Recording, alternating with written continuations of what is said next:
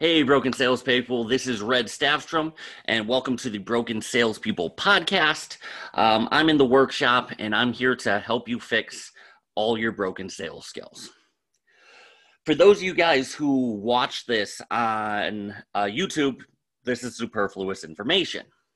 Those of you who listen to the podcast, I'm going to tell you what I look like. I'm a big, hairy ginger. I'm about 270, 5'10", 5'11", 270, wide at the top, skinny at the bottom, big orange beard, long red hair, kind of look like Fat Thor if he was a ginger, a little bit. I am not the prettiest person in the world. In fact, most sales gurus that you know and that you see and you follow on Instagram, they don't look like me. Never expect them to either. There's a reason I dress down the way I do. There's a reason you generally see me here in jeans and a t-shirt as opposed to a suit and tie, because that's antiquated. That's dead. Suit and tie doesn't help you anymore. What I want to talk to you about today is what you need to wear to get the sales that you want. Old school thought has always been, you need to dress to impress. You need to wear a suit and look professional. I'm not sure that holds up anymore in 2020. Really don't think it does. And there's a specific reason why. I want you to look at the world at large. I want you to think about the objective that you have as a salesperson. As a salesperson, you have 3 goals for every person you meet. You want people to know you, like you, and trust you. First, they have to figure out who you are, what you represent, what you sell. Then they have to start to like you, feel like they can get along with you in case something goes wrong, because everybody has that nagging feeling in the back of their head that something with the deal may not go according to plan. So they have to like you, because if something goes wrong, they want to make sure that it can be cordial as opposed to just screaming at one another. And then they have to trust you. So let's think about what salespeople of yesteryear wore. Suits and ties. They wear like the freshly dressed suits, the more expensive the suit, the better. The more custom tailored it is, the better. Hey, I spent $130 on this tie. Okay, I see that. And if you need to do that to feel confident, by all means. But is that your best default? I want to argue that it isn't. See, know you, like you, trust you. In that order. Know you, like you, trust you. How many people have you liked in suits? How many people do you trust who wear suits every single day? I want you to think about that and think about it rationally. Like, be honest with yourself. Personally, when I see somebody in a suit, I think banker, politician, mortician. Those are the 3 my mind goes to. None of them are particularly beloved in my mind. In fact, I think Congress's approval rate is 18%. And for me to go out and wear the costume of a politician and expect people to trust me, I don't know. There's too much of a disconnect there. I don't see how that happens effectively. For me to dress up like a banker, because Wells Fargo did so well, because AIG did so well. No, in some fields, you absolutely have to. There's no anything about it. You have to. You have to wear a suit if you are in financial services. Have to. Insurance sales, to a certain point, you still have to, if you're doing, but you can usually get away with a polo in a lot of cases. But the full suit, shirt and tie, I think politicians. And I'm never going to be able to get past that. So when I see people who are coming to me in a suit, kind of raises my spider sense. And I'm assuming most people are like that too. But that's just one reason. That's an emotional reason. So let's talk about things rationally. This summer has been particularly hot. We're out of Connecticut, and it was a toasty one this year. It's just started to cool off. It's the last weekend in September right now. It's just starting to cool off.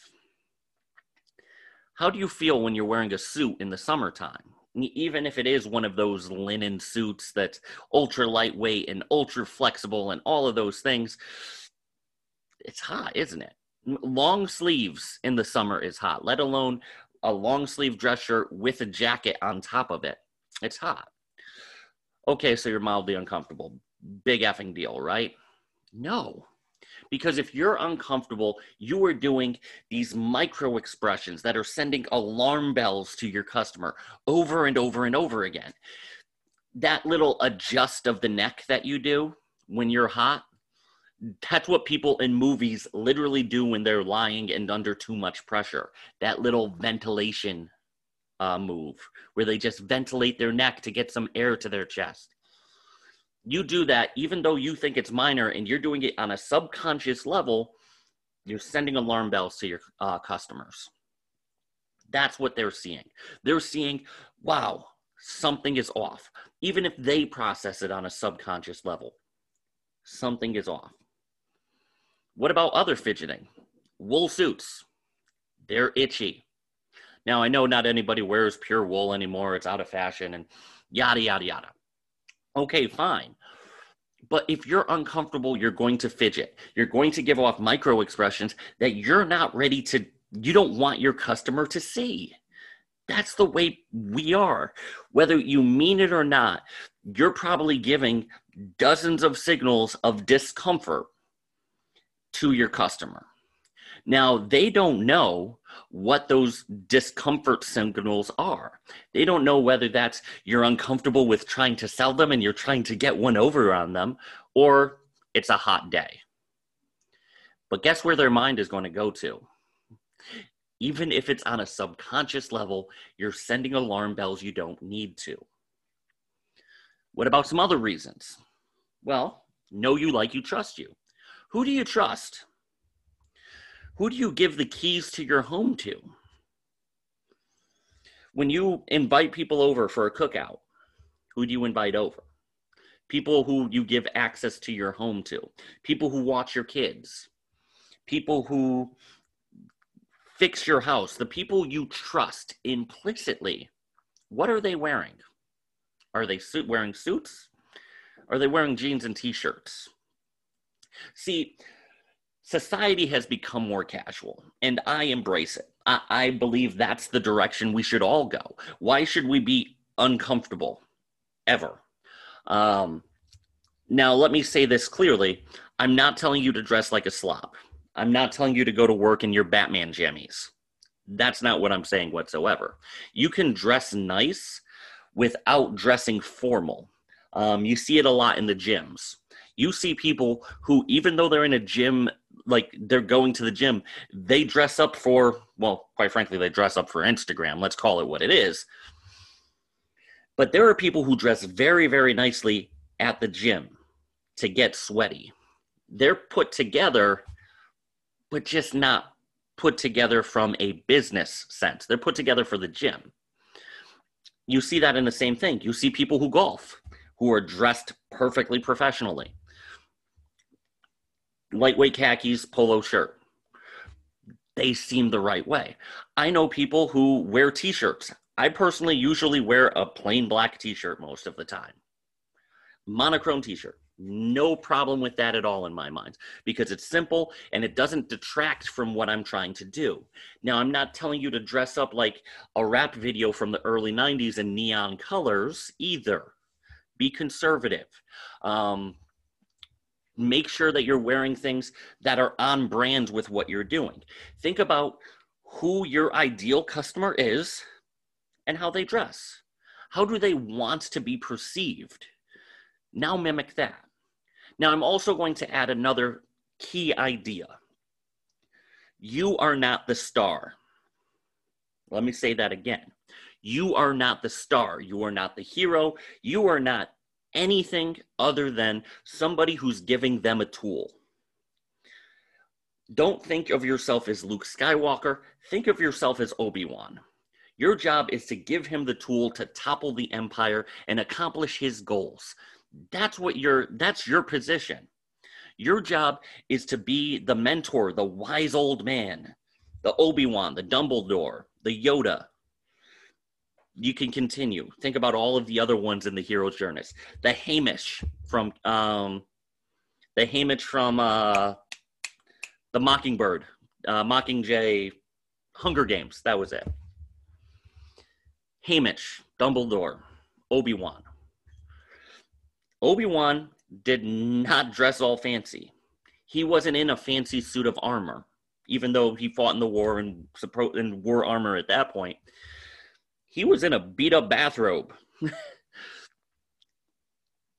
And Luke still believed him, because Obi-Wan was able to convince Luke that he had the tools that Luke needed to further his goals, to get off of Tatooine.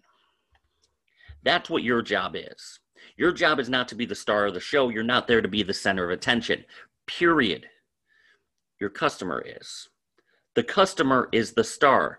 They are the hero. They are the chosen one. You're just there to hand over the lightsaber. So why would you dress up as if you're the center of attention if the customer's the center of attention? See, that's the way a lot of our mindsets have to shift. We have to realize that we're not special. It's not about us. It's not about what cars we drive, not about what clothes we wear. We're special insofar as we can help other people. That's what a good salesman does. See, for a long time, people look at sales as nothing but money.